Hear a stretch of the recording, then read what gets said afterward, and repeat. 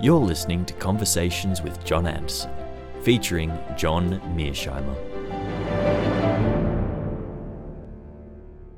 John Mearsheimer is the R. Wendell Harrison Distinguished Service Professor of Political Science at the University of Chicago. He's taught there since 1982. His books include the widely read Tragedy of Great Power Politics, and more recently, The Great Delusion, Liberal Dreams and International Realities, and How States Think, The Rationality of Foreign Policy, with Sebastian Rosato. I think you'll enjoy this conversation. It's certainly thought-provoking. Well, John, thank you so very much for joining us. We really appreciate your time. You're coming from Chicago in the afternoon. I'm coming from my farm in northwest New South Wales early-ish in the morning. And it's very kind of you to give us your time. Can you kick us off? Your approach to international relations might be called realism as opposed to liberalism. Can you tell us what that means and how you go about viewing this very troubled world we live in, which we're going to talk about quite a bit? Sure. Realists believe that power is the currency in international politics and that states care above all else about the balance of power. And the reason states care about the balance of power is because they operate in a world where there's no higher authority that can come to their rescue if they get in trouble. And at the same time, they can never be sure that a really powerful state in that system won't come after them, won't attack them. And if that happens, of course, there's no one that they can turn to. So what that mandates is that states be as powerful as possible relative to the other states in the system. And this is what drives the concern about the balance of power. Now, what drives many people in the West crazy about realism is the fact that it says that all states behave that way. Democracies, as well as authoritarian states, as well as communist states. All states, in effect, are locked in an iron cage and behave roughly the same way. As you can imagine, most people in the West who are quite liberal want to believe that there's a difference between liberal democracies on one hand and authoritarian states on the other. But that's not the realist view. That is the liberal view. And let me just lay out very quickly the most prominent liberal theory, because I think it'll be quite clear how it contrasts with realism. And that theory is democratic peace theory. And it argues that in a world where you have lots of democracies, those democracies will not fight each other. In other words, those democracies, when they think about each other, won't worry about the balance of power the way realists say they will. But because they're liberal democracies, they will live in peace. A realist would not accept that argument. But in the liberal West, that's obviously going to be an argument or a theory that is very attractive. So I think in capsule form, that summarizes the difference between realism and liberalism. So for me, John, I understand what you're saying. I get it clearly as two different models, but it immediately raises the question then, does that mean that power is always, or might is always right, that power is always about, if you like, authority over others, or does it leave room for higher ideals versus lower ideals? Another way of putting it, is there such a thing as a good nationalism, or is it always competitive and inclined to bear its fangs? Well, I like to argue that there are instances where doing the right thing, the moral thing, the correct thing from an ethical point of view is consistent with what's the correct thing to do from a realist point of view. In other words, if you go to war against Adolf Hitler, that's the morally correct foreign policy as well as the strategically correct foreign policy. And here we're talking about the United States during World War II. So the arrows are lined up in a very important way. But you sometimes run into circumstances where doing the strategically correct or the realist way of acting is in conflict with what is correct from a moral point of view. And the realist argument is that in those cases, you will act according to the dictates of realism.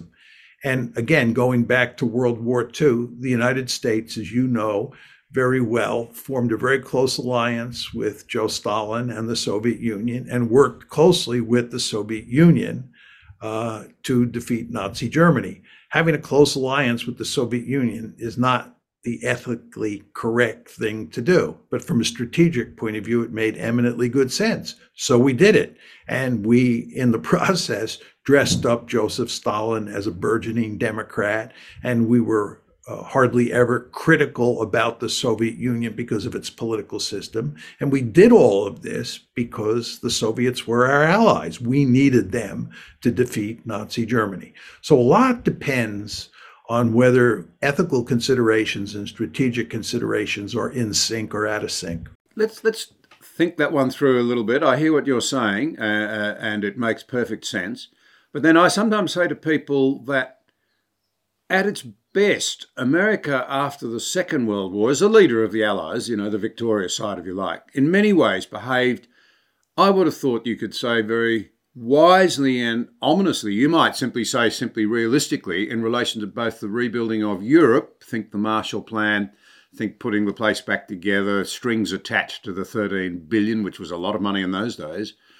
These days, you know, it seems to be pocket change, but it was a huge amount of money, and Europe recovered and became the Europe that we've understood since. Then you think of Japan, MacArthur there and his role in rebuilding the place and in giving it a democracy and an economy and a way forward, in contrast to the appalling Treaty of Versailles and the way in which it set us up for further disasters. That looks enlightened. It looks humanitarian. It looks wise. Was it simply pragmatic, or did it reflect the higher ideals of American leadership at that time? Well, I think that from a strategic point of view, the United States did an excellent job managing the Cold War. The United States successfully contained the Soviet Union, and eventually the Soviet Union fell apart. And one could argue in a very important way, the United States won the Cold War. We avoided a great power war with the Soviet Union, and more importantly, we avoided a nuclear war with the Soviet Union. This is not to deny that we did a number of foolish things along the way. I think most importantly, getting into the war in Vietnam was a big strategic mistake on the part of the United States. But I think that by and large, the United States managed the Cold War very well. Did we always behave in an ethical or moral way? No, we didn't. And one could point to all sorts of instances where that was not the case. As you well know, the United States overthrew a good number of democracies around the world because it didn't like those democracies. If you look at the American bombing of North Korea during the Korean War, it is truly astonishing how much damage we did to North Korea and how many people we killed. A similar case can be found in Vietnam, where the Americans killed lots of Vietnamese civilians. So it's not a completely positive picture from an ethical point of view. But again, I think that strategically, the United States did an excellent job of managing the Cold War. It's an interesting question, isn't it? I suppose at one level you could at least perhaps argue that being an American is safe. Being a Russian or a Chinese person under the regimes that they have suffered over the last 50 or 60 or 70 years has at times been anything but safe. You're not safe from your own leadership. Broadly speaking, the West, the democracies have at least provided some degree of security and freedom for their own people. Oh, absolutely. The argument that a good realist would make is that realism is a theory of international politics or a theory of foreign policy. It explains how states interact with each other.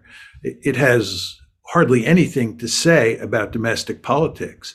And I often make the case that I thank my lucky stars that I live in a liberal democracy.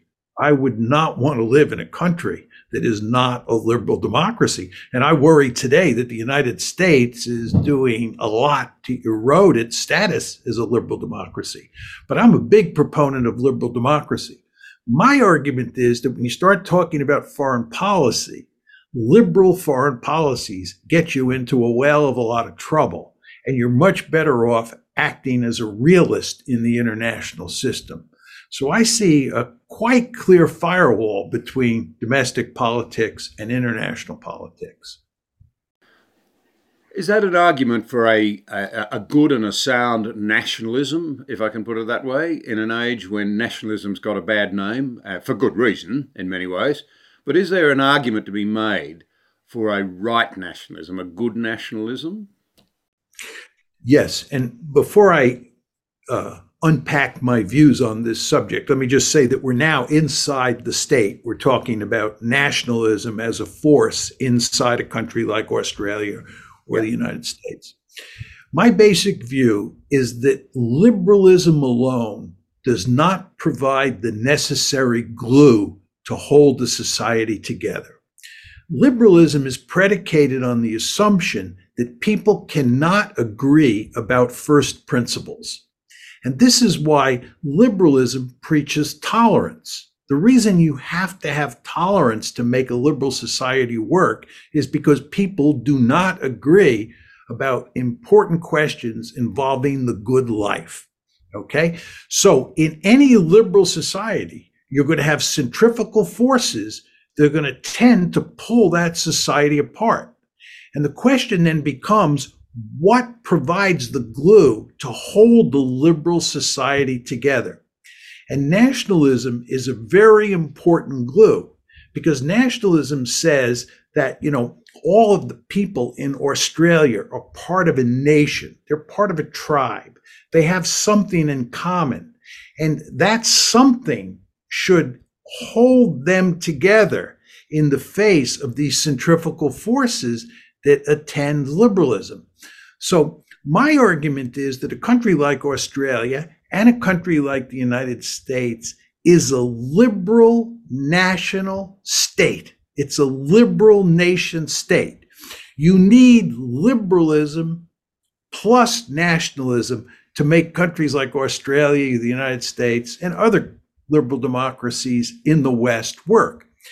And what's happened since the end of the Cold War, in my opinion, in the West, is that we have moved towards what I would call unbounded liberalism. It's liberalism all the time.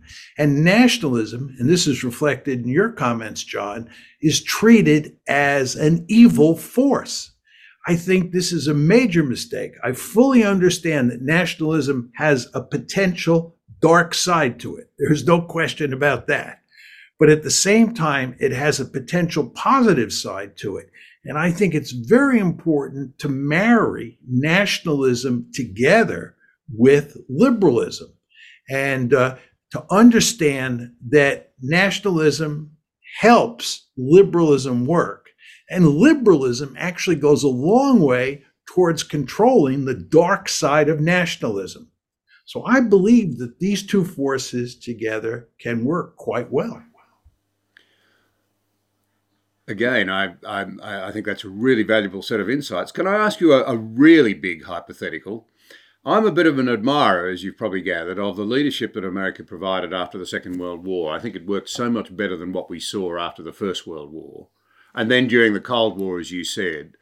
But if you stop and think back of those giants who saw victory at the end of the Second World War and then were magnanimous in rebuilding Europe and Japan, if those people still, if you like, control the thinking, the mindset, were leading, if you like, in Washington today, do you think America would have handled both, well, and we'll come to this in more detail later, the Ukrainian and the situation, the Russian situation, as it broadly speaking applies now, and the rise of China in more effective ways?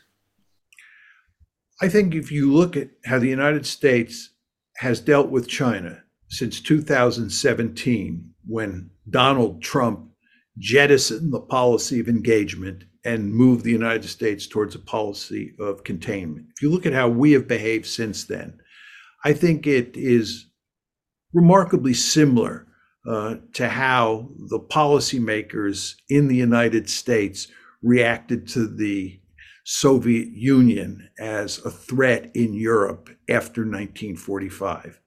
I don't think that those policymakers who were in charge in the late 40s and early 50s were right at every turn. I think by and large, they did an excellent job of containing the Soviet Union. They created NATO, they built the necessary military forces to contain the Soviet Union. And as I said before, they avoided a conflict between the United States and the Soviet Union in Europe, which would have been a total disaster. So they did a fine job, but not a perfect job. And I think if you look at the United States since 2017, there surely have been some bumps along the road. But I think by and large, the United States has done a good job of dealing with China. And I think we will continue to do a good job.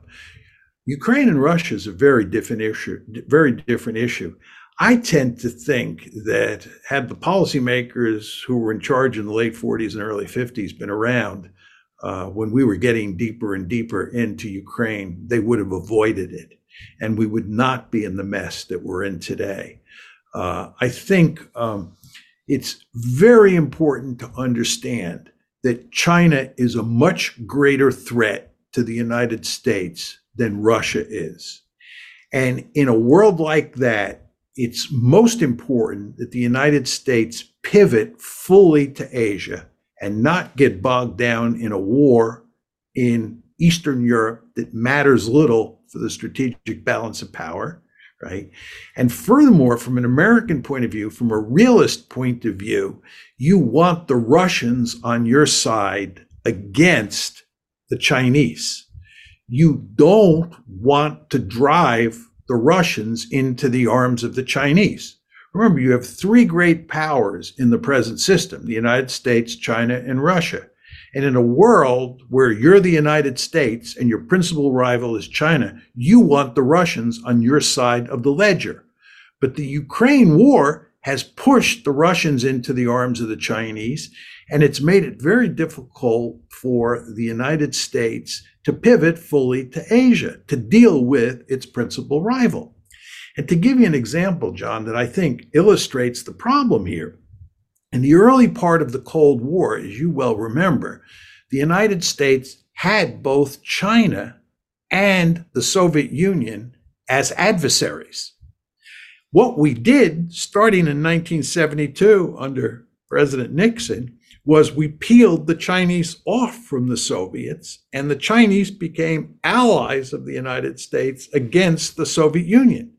That made eminently good strategic sense. And what we should have done long before 1972 was work to have decent relations with the Chinese, so we didn't help to push the Chinese and the Russians, or Chinese and the Soviets, closer together. So that's my basic thinking about Ukraine, which I tend to look at in a very different way than American policy towards China since 2017. To be fair to you, I think it's 8 or 9 years ago, you delivered a lecture. It attracted a staggering 21 million YouTube views, in which you argued that if America and the EU continued to draw Ukraine away from Russia, then Ukraine would be destroyed. You plainly saw a long time ago that the West was setting itself up for trouble here. I think you've even gone so far as to say that, in a way, what Russia did when it decided to invade was actually rational. That doesn't mean that we like it or approve of it, but that it was rational. Can you fill us in on your thinking about this? Because it goes to the heart of the issue I raised about whether or not those leaders after the Second World War would have been wiser in their approach to it. Maybe we've just become too smug and too slow to read realpolitik. Well, I think that's exactly what happened here. I think you have to go back to the 1990s to understand what's going on in Ukraine. There was a big debate in the Clinton administration about whether to move NATO eastward, whether there would be NATO expansion or not. Yes. And inside the Clinton administration, there were a good number of people who were adamantly opposed to expanding NATO because they thought in realist terms they believed that the Russians would see this as a threat. And as NATO got closer and closer to Russia's borders, it would all blow up in our face. And they fought tooth and nail to prevent it. This included people like George Kennan. It included Secretary of Defense Bill Perry, who has said he thought about resigning from the Clinton administration over this very issue. But these realists were opposed by a good number of liberals, and this included the president himself, Tony Lake, who was his national security advisor, Richard Holbrooke, and a number of others who believed that NATO expansion was a good thing. They had a more liberal mindset and thought that this would help promote democracy and economic prosperity in Eastern Europe. It would not be threatening to the Russians because they would see us as a benign hegemon and we would live happily ever after. But what happened is the realists lost, the liberals won, and we started to expand NATO. We got away with a big tranche of expansion first in 1999. That's when Poland, Hungary, and the Czech Republic came in. Then we got away with another big tranche of expansion in 2004. This is when the Baltic states, Romania, Bulgaria, Slovenia, Slovakia all came in. But then in 2008, the trouble started. Because in April 2008, we thought in terms of a third big tranche. And this time we said explicitly that NATO was going to bring Georgia and Ukraine into the alliance. The Russians made it unequivocally clear that this was not going to happen. And Putin made it unequivocally clear at the time that it was a move that would lead to the destruction of Ukraine. Now, very importantly, John, at the NATO summit in Bucharest in April 2008, where this policy decision was made, Angela Merkel and Nicolas Sarkozy, the leaders respectively of Germany and France, were unequivocally opposed to bringing Ukraine into NATO. And Angela Merkel has said that the reason that she was opposed was because she thought that Putin would view it as a declaration of war. So if you think about it here, you have all these policymakers and prominent individuals like Kennan in the 90s, and then you have Angela Merkel and Nicolas Sarkozy who are saying this is not a smart thing to do. And Bill Burns, who's now the head of the CIA, and in April 2008 was the US ambassador to Moscow, wrote a memo to Condoleezza Rice, then the Secretary of State, basically telling her that this is the brightest of red lines and it's going to lead to unending trouble if we continue to pursue bringing Ukraine into NATO. So there were a lot of people who were opposed. And I joined that bandwagon in effect, right? Because I wrote this famous article in 2014 after the crisis in Ukraine broke out, saying that it was the West's fault, in effect, for expanding NATO eastward. But what happened here is that we doubled down at every turn. It's really quite remarkable. After the crisis broke out in February of 2014, instead of backing off, reevaluating the situation, we doubled down. And we have done that at every turn since then. And the end result is that we're now in this horrendous war that turns one's stomach when you think of what is happening to Ukraine. And my bottom line here is that this decision to expand NATO into Ukraine was irresponsible in the extreme because of the consequences for the Ukrainian people, for the consequences that flowed from this decision for Ukraine as a functioning society. I mean, it's being destroyed. I believe this could have been avoided had we not expanded NATO or tried to expand NATO into Ukraine. Had we backed off, but we didn't do that, and now we're paying the price. Actually, to be clear, it's the Ukrainians who are really paying the price, and this is what makes this such a terrible situation. Now, your point is that don't you think that if we had had the leaders who were in charge in the late 1940s and early 1950s, that they would have been more sagacious and that they would have avoided this disaster. I think a good case could be made that that's true. Again, you don't want to underestimate how many people have been opposed to this policy of bringing more and more countries, including Ukraine, into NATO from the get-go. There's been a lot of resistance. It's just that the other side has won at every turn. To pick that up a little bit more, it seems to me that we forget that Russia experimented with democracy after the fall of the Berlin Wall and openness and all the rest of it that emerged for a brief time in Russia. They tried democracy, and as Konstantin Kistner said to me on this series of talks that you and I are engaged in, it was a disaster because they didn't know how to do it. There was no support. The corruption rapidly emerged, and the average Russian household, which had known a dull conformity and very low living standards, at least had security and at least felt safe and had bread in their pocket. And then democracy produced chaos and corruption and the disappearance of your daughters into the slave trade at the extremes and your sons not getting a place at university, getting a job, and it all fell apart.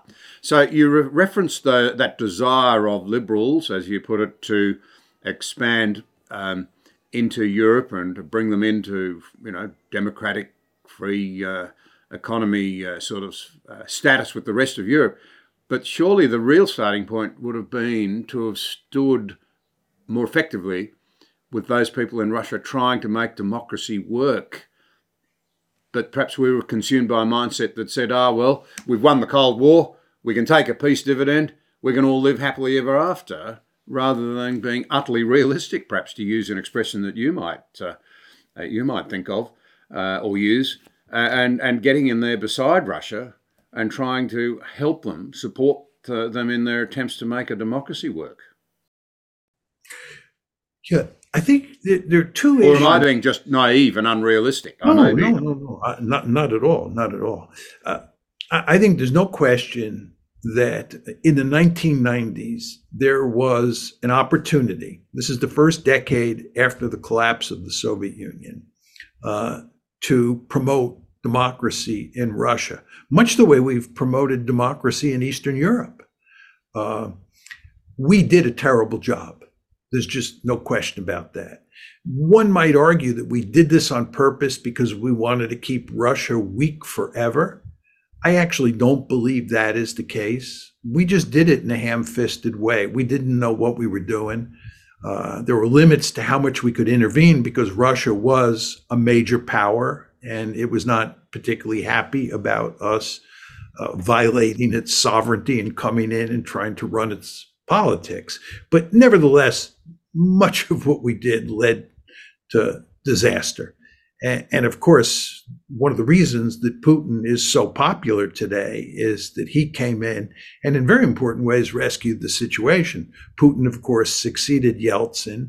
Yeltsin was incompetent in the extreme, and Putin has been very competent, and Russia's in much better shape today than it was in the 1990s. But of course, it's not a liberal democracy today, and we wish it was.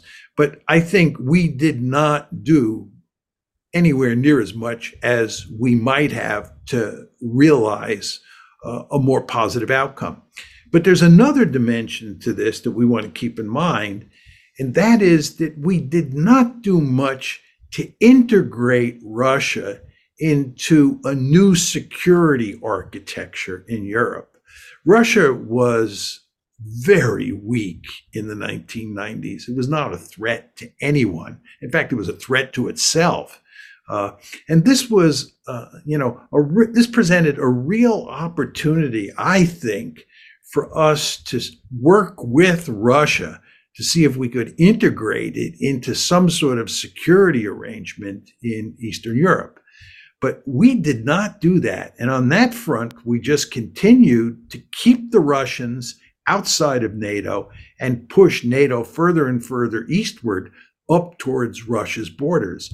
And as I said in an earlier comment, this was destined to lead to really big trouble, as I predicted and many other people predicted, and as we're now seeing happen in the Ukraine war.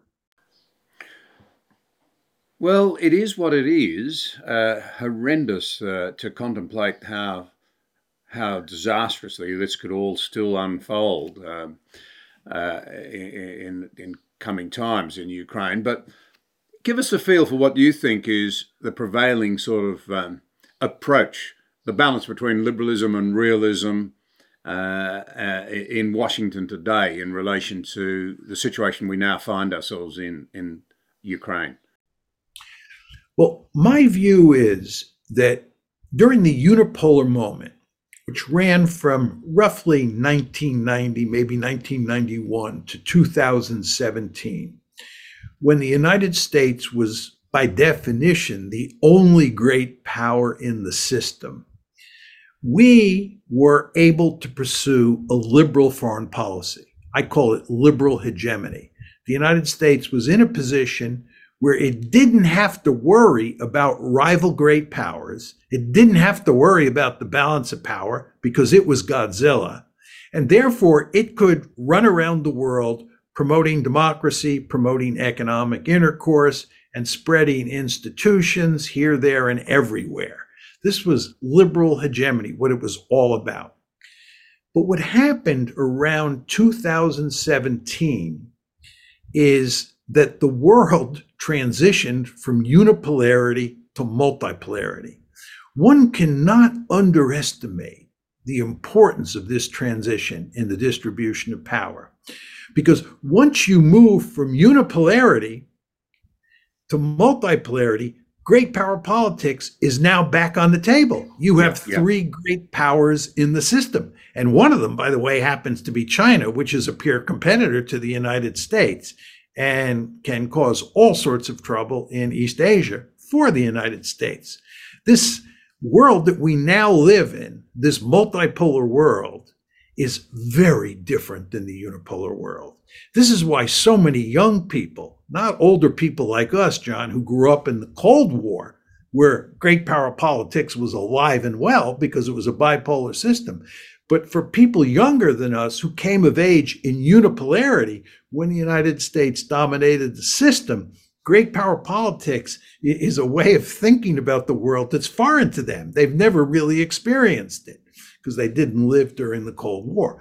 But we're back in a world where great power politics is front and center, both in Asia and in Europe. In Asia with the China-US competition, and in Europe with the US-Russian competition, mainly over Ukraine. Now, in that world, the world that we operate in today, realism is going to trump liberalism. There's one qualification to that, and that is the war in Ukraine. And my argument is that the war in Ukraine is a vestige of unipolarity. It's a vestige of liberal hegemony. It all started back in the 1990s with NATO expansion. It really began to cause trouble, this NATO expansion, in April of 2008, and then it all blew apart in 2014, February 2014. But you notice all those dates are before 2017, when the world became multipolar. So my argument is that this crisis or this war in Ukraine is a vestige of unipolarity. And in a multipolar world, what the United States should do is everything it possibly can to shut this war down, work to improve its relations with the Russians, and concentrate on dealing with China, which is a peer competitor and which is the real threat. But my bottom line here, just to simplify it, is that we now live in a realist world.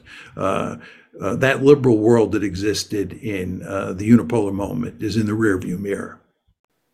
And I suspect that the lesson of history would have to be that a multipolar world is actually an even more dangerous world. I think that's correct. I mean, if you think about the situation we face today, we have the possibility of a great power war in East Asia between the United States and China. And we have the possibility of a great power war in Eastern Europe between the United States and Russia. We, in effect, have two Cold Wars. And I would argue that in the case of the US-China competition, that Cold War, the one that we now see in East Asia, is more dangerous than the Cold War that existed in Europe during the period from 1947 to 1989. Now you say to yourself, why do I say that? Why am I saying that this situation in East Asia is more dangerous than the situation in Central Europe during the Cold War? Well, during the Cold War, when we thought about the possibility of NATO and the Warsaw Pact fighting in the center of Europe, everybody realized that this would be a war between two massive military forces that were armed to the teeth with thousands of nuclear weapons. And the end result, if that war started, was there was a good chance that we would all be incinerated. And given that possible outcome, nobody would want to start a war. War was so horrible, the thought of war was so horrible, that the likelihood was very, very small. If you think about East Asia today, we're talking about a possible conflict breaking out over the South China Sea, over the East China Sea, or over Taiwan. These are wars that in scale would be much smaller than a war would have been in Central Europe during the Cold War. It's easy to imagine a war breaking out over the South China Sea or over Taiwan or over the East China Sea. So what I'm saying here is because the consequences of a US-China war would not be as great as the consequences of a US-Soviet war in Central Europe during the Cold War, the likelihood of war in East Asia today is greater than it was in the Cold War. And I want to be clear here. I'm not saying it is likely that we're going to have a war in East Asia and that we should all get ready for, a war to break out. That's not my point. My point is that it is more likely that you'll have a war in East Asia than it was that you would have a war in Central Europe during the Cold War. And point number two is you now have two great power competitions, two Cold Wars, one in Europe and one in East Asia. Whereas during the Cold War, it was a bipolar world and you had one Cold War involving the United States and the Soviet Union. So we live in very dangerous times, certainly much more dangerous times than existed during the unipolar moment when there was only one great power and therefore no great power competition. Sobering, to say the least. Can I ask you about American willpower, if you like, in the face of all of this? You really do have to believe in yourself and your freedoms, in your way of life, I suppose, to make the liberal model work. Perhaps the realist model is a little different if it goes to the very question of your survival and your need to secure safety, not just to dream about a better world. But does America have the commitment and the willpower, in your view, to say, we will pay a high price, if necessary, to ensure security and to ensure, if you like, some degree of global order? I know that's a very big question, but we look at some of the numbers around declining defense expenditure, declining preparedness, the number of American, or the amount of American hardware that's laid up or being repaired or not being replaced, the recruitment problems. Do they reflect, in your view, a major culture that's perhaps losing confidence in itself to the point where it may not be able to be, let alone idealistic, realistic about what needs to be done? No, not at all. I think the United States foreign policy elite is committed to running the world. And the idea that we're going to pull our horns back is almost unthinkable to me. I actually thought during the unipolar moment we should pull our horns back. I would have pulled out of Europe if I were running American foreign policy. But the American foreign policy elite doesn't think that way. The American foreign policy elite, again, is committed to running the world. But to put it in slightly different terms, the fact is that the United States faces a peer competitor in China. And the United States is not going to let China dominate Asia. I've had a serious debate with Hugh White of Australia, who I have enormous respect for, although I disagree with him in fundamental ways, about whether the United States had the willpower or the staying power to deal with China. And he believed that we did not. I think he was wrong, and I think the evidence is on my side that the United States is in East Asia to stay for the foreseeable future. I mean, where your question often gets brought up has to do with Taiwan, and people want to know whether the United States will defend Taiwan. And my answer to that is the United States will defend Taiwan. Joe Biden has said this 4 times. And there's no question, given the strategic importance of Taiwan, that we will defend it. And that just shows how committed we are to preventing China from dominating Asia. So I think, given the attitudes inside the foreign policy elite in the United States, and given the structure of the system and how important it is for the United States not to let a peer competitor dominate any other region of the world, we're going to be involved all over the globe for the foreseeable future. And again, I want to make it clear, I don't think this is always a good case, but I'm much more of an outlier than I am a member of the mainstream when it comes to this issue. In some ways, you'll understand why, as an Australian, I find that a reassuring set of comments. Can I ask then, is the military capacity keeping pace with that commitment of the foreign affairs establishment in Washington, if I can put it that way? Yeah, well, I mean, I think that is the $64,000 question, as we used to say when I was a kid, right? You know, is the United States pursuing a smart strategy for dealing with China, for dealing with Russia? Is it spending its money wisely? Is it in a good position to fight a war should one break out? I mean, I think that if you look at what's happening in Ukraine, it's quite clear that the United States made a number of mistakes in terms of managing the defense establishment since the end of the Cold War. For example, it's now quite clear from the Russia-Ukraine war that you want to have a powerful industrial base that can pump out lots of artillery and lots of artillery rounds and so forth and so on. And one of the principal reasons that the Russians are in very good shape in the Russia-Ukraine war is because the Russians have significant manufacturing capability when it comes to weaponry, and they can pump out huge numbers of artillery tubes and tanks and so forth and so on. The Ukrainians, of course, don't have that, but the West, and here we're talking mainly about the United States, doesn't have that capability either. We do not have the ability to produce large numbers of artillery tubes. We're talking about reestablishing that capability, but we don't have it.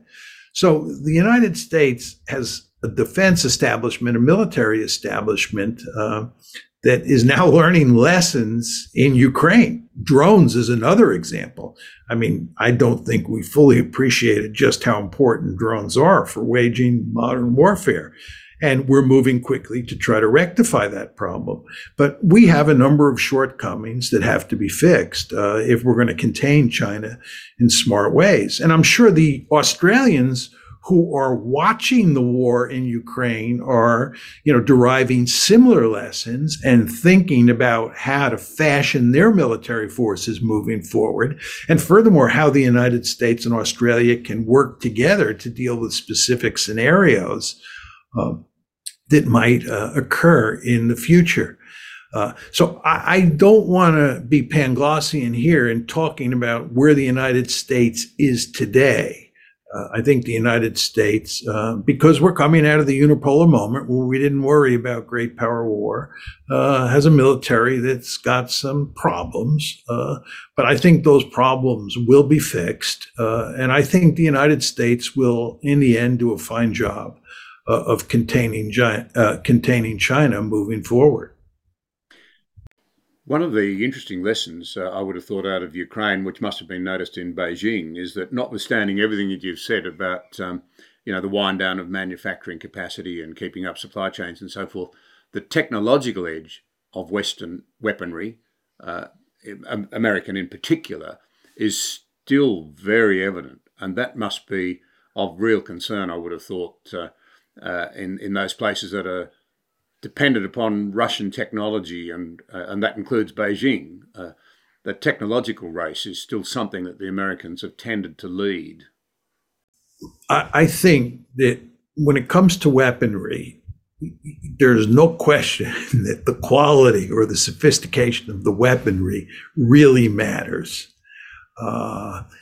If you're fighting World War II, you'd much rather have a Panther tank or a T-34 than an American Sherman. So the quality matters for sure. But as you know, the quantity matters as well. I mean, one of the reasons that the Soviets did so well in World War II is they were pumping out T-34 tanks like nobody's business. And the Germans could not pump out Panther tanks or Tiger tanks anywhere near as fast. And quantity matters. So there is a quantity-quality trade-off here, and you want to make sure that you have the quantity and the quality.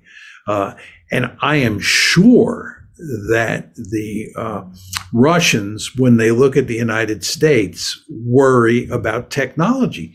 And let's just go back to the early 1980s, when the Soviet Union saw itself in trouble vis-a-vis the American military. Remember, Marshal Ogarkov was greatly concerned that the United States was on the cutting edge of all these new technologies that were just coming out. And the Russians, for their part, were way behind the power curve in terms of developing these technologies. And Ogarkov believed that if the Russians didn't, or the Soviets didn't catch up with the United States in some meaningful way, the American military would be far superior to the Soviet military. So even back then, this sort of qualitative edge that you're referring to mattered greatly, and it matters today. But I want to say just one additional point on this, John, and this is to move away from the Russian-American case, or the Soviet-American case during the Cold War, and focus on China. When we talk about the security competition between the United States and China today, it's very important to understand that that security competition has two dimensions to it. One is the military dimension, which we have been talking about, but there's also an economic dimension that involves high-end technologies, cutting-edge technologies. And what the United States is profoundly concerned about today with regard to China is that China looks like it might be able to outperform the United States when it comes to developing sophisticated technologies. So we are waging a wicked security competition with the Chinese, not over all forms of economic intercourse, but over intercourse that involves sophisticated or cutting edge technologies. So there you can see where we worry greatly, not only that those sophisticated technologies that the Chinese are developing will be used in their weaponry, but more importantly, I would argue that if they beat the United States in terms of developing these sophisticated technologies, their economy will grow much faster than ours. And the end result is that the power balance will shift between the two countries in China's favor, because those sophisticated technologies are so important for driving gross national product. So it's very important to understand that technology has an economic dimension, which has a security dimension, as well as a pure military dimension in terms of the weaponry that you develop. I think this is an incredibly important area. The Australian Strategic Policy Initiative, ASPI, a think tank which is not particularly liked in Beijing, I have to say, recently published some material indicating that in an area, out of around 40 vital and important technology areas, China is leading in well over half. Translating that technology, of course, into actual production and useful things is a different matter, but nonetheless, AI, there's a lot of argument over who's leading in that area. And of course, the winner will be in a position of unbelievable power. So you're right, I think, to alert us to this very real danger. In the end, do you think the American free enterprise model, if I can put it like that, will see the advancement of those technologies with the right settings pick up to the point where the central command model that's re-emerged in China will not be able to emulate it? I mean, after all, there's a parallel there with the illustration you just gave with the Russians worried about not being able to keep up with American technology. They didn't have the economic strength. They didn't have the free enterprise sort of motivation to provide that basis and that drive and that capability. China seems to be moving towards that command economy sort of model, which kills the development even of carefully thought out technology into useful economic models. So how do you think that race will play out? Well, I would just preface my remarks by saying you want to understand that economics is not my forte. Geopolitics is. So what I say should be taken with a grain of salt. I think based on all the conversations I've had with everybody, and in fact, I was recently in Hong Kong at a big conference that involved all sorts of investment bankers. And lots of people believe that the Chinese have shot themselves in the foot by moving away from a more market-oriented economy to a command economy. Over the years, people have said that China is a great threat because it's a communist country. And I have said we should only wish that China were a communist country, because if it were a real communist country, it would have a command economy and it would look like the Soviet Union. The problem with China is that it had something of a market economy. It was state capitalism. And you turn the Chinese people loose in terms of developing sophisticated technologies, they're definitely going to give the United States and the West more generally a run for its money. This is a country that's filled with highly sophisticated and clever people who are really very good at developing high-end technologies. But anyway, I think Xi Jinping, based on everything I read and what I hear people saying who study these things, has made a mistake in moving away from a more capitalist economy. I would also note that if you look at what the Americans are doing, the Americans are also moving away from a market economy, and you see a lot more state capitalism. You see the state getting more and more involved in managing the economy for the purposes of waging this economic or technological competition. So the United States is moving in an interesting direction, and it will be interesting to see how that works out and to see what Xi Jinping and his successors do in China. But I think that, not suffocating the market is of enormous importance for making sure that, you end up on top in this competition, or at least the other side doesn't end up on top.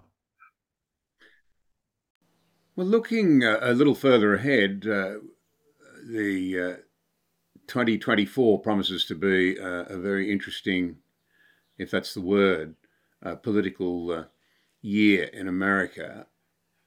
And it looks very much from an Australian perspective as though it'll be a rerun between the two candidates from last time. President Trump, as you mentioned earlier in the conversation, was a great disruptor. He was also, I think, again, speaking from an Australian perspective, inclined to want to embrace the idea of isolationism again in America. What sort of impact do you think next year's presidential race might have, both the race itself and then even beyond, on America's engagement with the rest of the world and their willingness to really tackle some of these hard issues? Let me make a couple points. One is, I don't think that Trump was an isolationist. You want to remember that it was Trump who jettisoned engagement policy toward China and adopted a containment policy toward China. Trump believed that China was a real threat and that the United States had to contain, if not roll back, China. And that's not isolationism. Isolationism is going home. You, White, thought that the United States had an isolationist impulse and that we were not going to be in Asia for Australia or for our other allies. That's not true. And that's not what Donald Trump thought. Donald Trump did want to pull out of Europe, and he did want to have good relations with the Russians. I personally think that was the smart policy, as I tried to make clear before. I would have pulled out of Europe, pivoted fully to Asia. And I think that's what Trump was trying to do. Now, I think one might get the sense that Trump was an isolationist, even though he talked about containing China, because he treated America's allies so badly. I think one of Trump's real liabilities was that he was not good at working with allies. I think Biden is much better at working with allies. But Trump's basic instincts were not at all isolationist. And as I said to you before, you want to remember that the American foreign policy establishment is committed to running the world. Isolationism is not in the blood. Now, my final point is that Donald Trump and Barack Obama both ran on the platform that they were going to fundamentally alter American foreign policy. And they were going to reduce our commitments around the world. They were going to get out of the forever wars, not start any more forever wars, and so forth and so on. And they were both elected. Both of them were defeated in the end by the foreign policy establishment. Obama said in a famous exit interview with the Atlantic Monthly right before he left office in 2017 that he had been defeated by the blob, which is the euphemism we use for the American foreign policy establishment. President Obama, despite the fact that he was elected to fundamentally change American foreign policy, did not do so. I would argue that the same was true with President Trump, except for China policy. And the reason that happened was not because of President Trump. It was because the underlying structure of the system went from unipolarity to multipolarity, just as Trump was coming into office. But if you think about Trump's relations with the Russians, just think about it. Trump said he wanted to have good relations with Vladimir Putin. He wanted to have good relations with Russia. Trump made it clear he wanted to put an end to NATO and get out. Well, NATO expansion continued under Trump. Trump was the one who in December 2017 decided to arm the Ukrainians. Obama wouldn't arm them. Obama said, we'll train the Ukrainians, but the last thing we want to do is arm them. Trump armed the Ukrainians, right? And by the time Trump left office, our relations with the Russians were worse than they were when Obama left office. This is despite Trump's intention of improving relations with the Russians. Now, you ask yourself, why was that the case? It's very simple. Trump was no match for the blob. He was no match for the foreign policy establishment. And if he gets reelected in 2024, the idea that he's going to come in and fundamentally alter American foreign policy is extremely unlikely. It just doesn't work that way. Presidents do not have that kind of power. They can make some changes for sure, but fundamentally altering foreign policy, I don't think so. And I don't think Trump's going to get out of Ukraine. And I don't think Trump is going to do much different on China than Joe Biden is doing. In fact, if you look at what Joe Biden has done since becoming president, he's followed in Donald Trump's footsteps. Joe Biden, when he was vice president, and Joe Biden, when he was head of the Senate Foreign Relations Committee, was an arch proponent of engagement with China. When President Trump moved into the White House in January 2017, one of the first things he did was flush engagement down the toilet bowl. He got rid of it completely. 4 years later, when Biden replaces Trump in the White House, does he go back to engagement, which he had been a proponent of when he was vice president and head of the Senate Foreign Relations? No, he does not. What Biden does is he actually follows in Trump's footsteps. And indeed, one could argue he puts in place a tougher containment policy toward China than Donald Trump did. And the reason this is the case is because the structure of the system left him with no choice. We now lived in a multipolar world. Biden had little maneuver room. He did what he had to do, and he didn't behave the way he had acted when he was in a unipolar world. So you see, the constraints that are on any president are really quite marked. And Donald Trump will have not a whole heck of a lot of maneuver room should he get reelected. Well, you've given us a fascinating range of things to think through. Can I ask you this? It's a sort of, are you an optimist or are you a pessimist, I suppose, sort of question. Given the environment we now live in, surely realism has to win out over ideological fervour and the vibe, so to speak. Do you think realism will be effective enough to contain those enormous dangers that we've talked about? This, your very blunt assessment that these are much more dangerous times than the actual Cold War when it was a bipolar competition. Do you think we can make it through this period into calmer waters? Well, I think there is no question that we're going to have, for as far as the eye can see, an intense security competition between the United States and China. And I believe that there will be crises along the way, crises involving the South China Sea, the East China Sea, and Taiwan. I think that's unavoidable. The really important question is whether we can manage those crises and avoid a war. I think a war over Taiwan or even a war over the South China Sea would be a disaster. I think the problem is that once the war started, it would probably be very hard to shut down, just like we're seeing in Eastern Europe with the Ukraine war. It's very hard to shut that war down. So that's what I really worry about, that security competition morphing into a war. Do I think that with good management, we can, get through the next however many years or however many decades without a war? I think there's a serious possibility that that's true. But I think there's a non-trivial chance that we will end up in a war. You want to remember what I said before, John.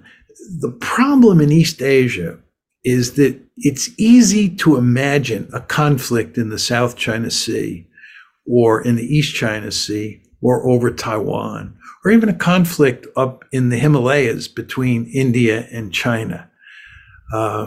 It's much different than during the Cold War, when it was really hard to imagine fighting a war in Central Europe because it would have been so horrible.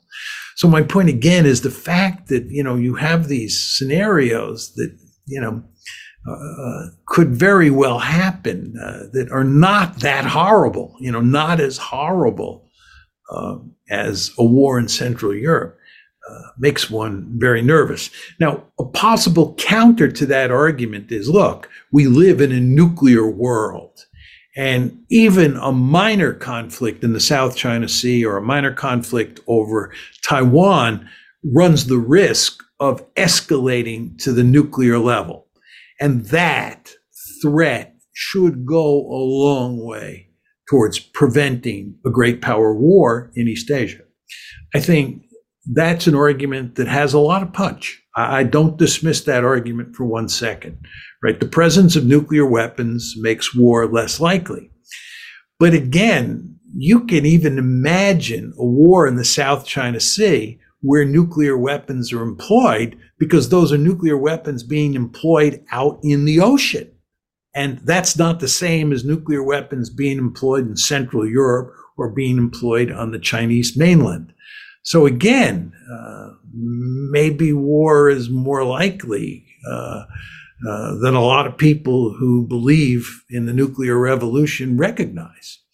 So I'm trying to say here that it's a complicated matter where it's almost impossible to come up with firm probabilities as to how likely it is that we will have a war.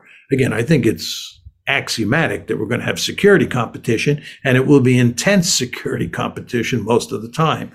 But whether or not you get a war, I don't know for sure. But I do think, and this is my bottom line, there is a non-trivial chance that the United States will end up fighting China in the decades ahead. Thank you very much indeed for your time and for your extraordinary insights. You've given us a great deal to think about. Thank you, John. It was my pleasure being on your show.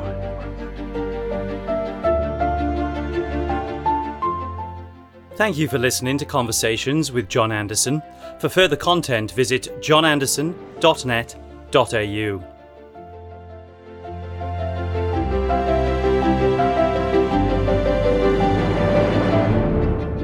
If you enjoy this podcast, please leave a rating and a review in iTunes. It helps other listeners find us.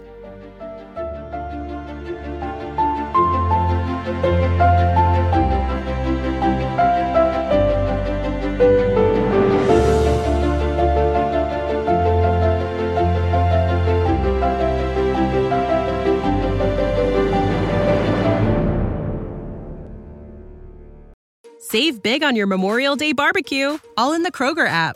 Get half gallons of delicious Kroger milk for $1.29 each. Then get flavorful Tyson natural boneless chicken breasts for $2.49 a pound, all with your card and a digital coupon. Shop these deals at your local Kroger today, or tap the screen now to download the Kroger app to save big today. Kroger, fresh for everyone. Prices and product availability subject to change. Restrictions apply. See site for details. When you need mealtime inspiration, it's worth shopping Kroger, where you'll find over 30,000 mouth-watering choices that excite your inner foodie. And no matter what tasty choice you make, you'll enjoy our everyday low prices, plus extra ways to save, like digital coupons worth over $600 each week. You can also save up to $1 off per gallon at the pump with fuel points. More savings and more inspiring flavors make shopping Kroger worth it every time. Kroger, fresh for everyone. Fuel restrictions apply.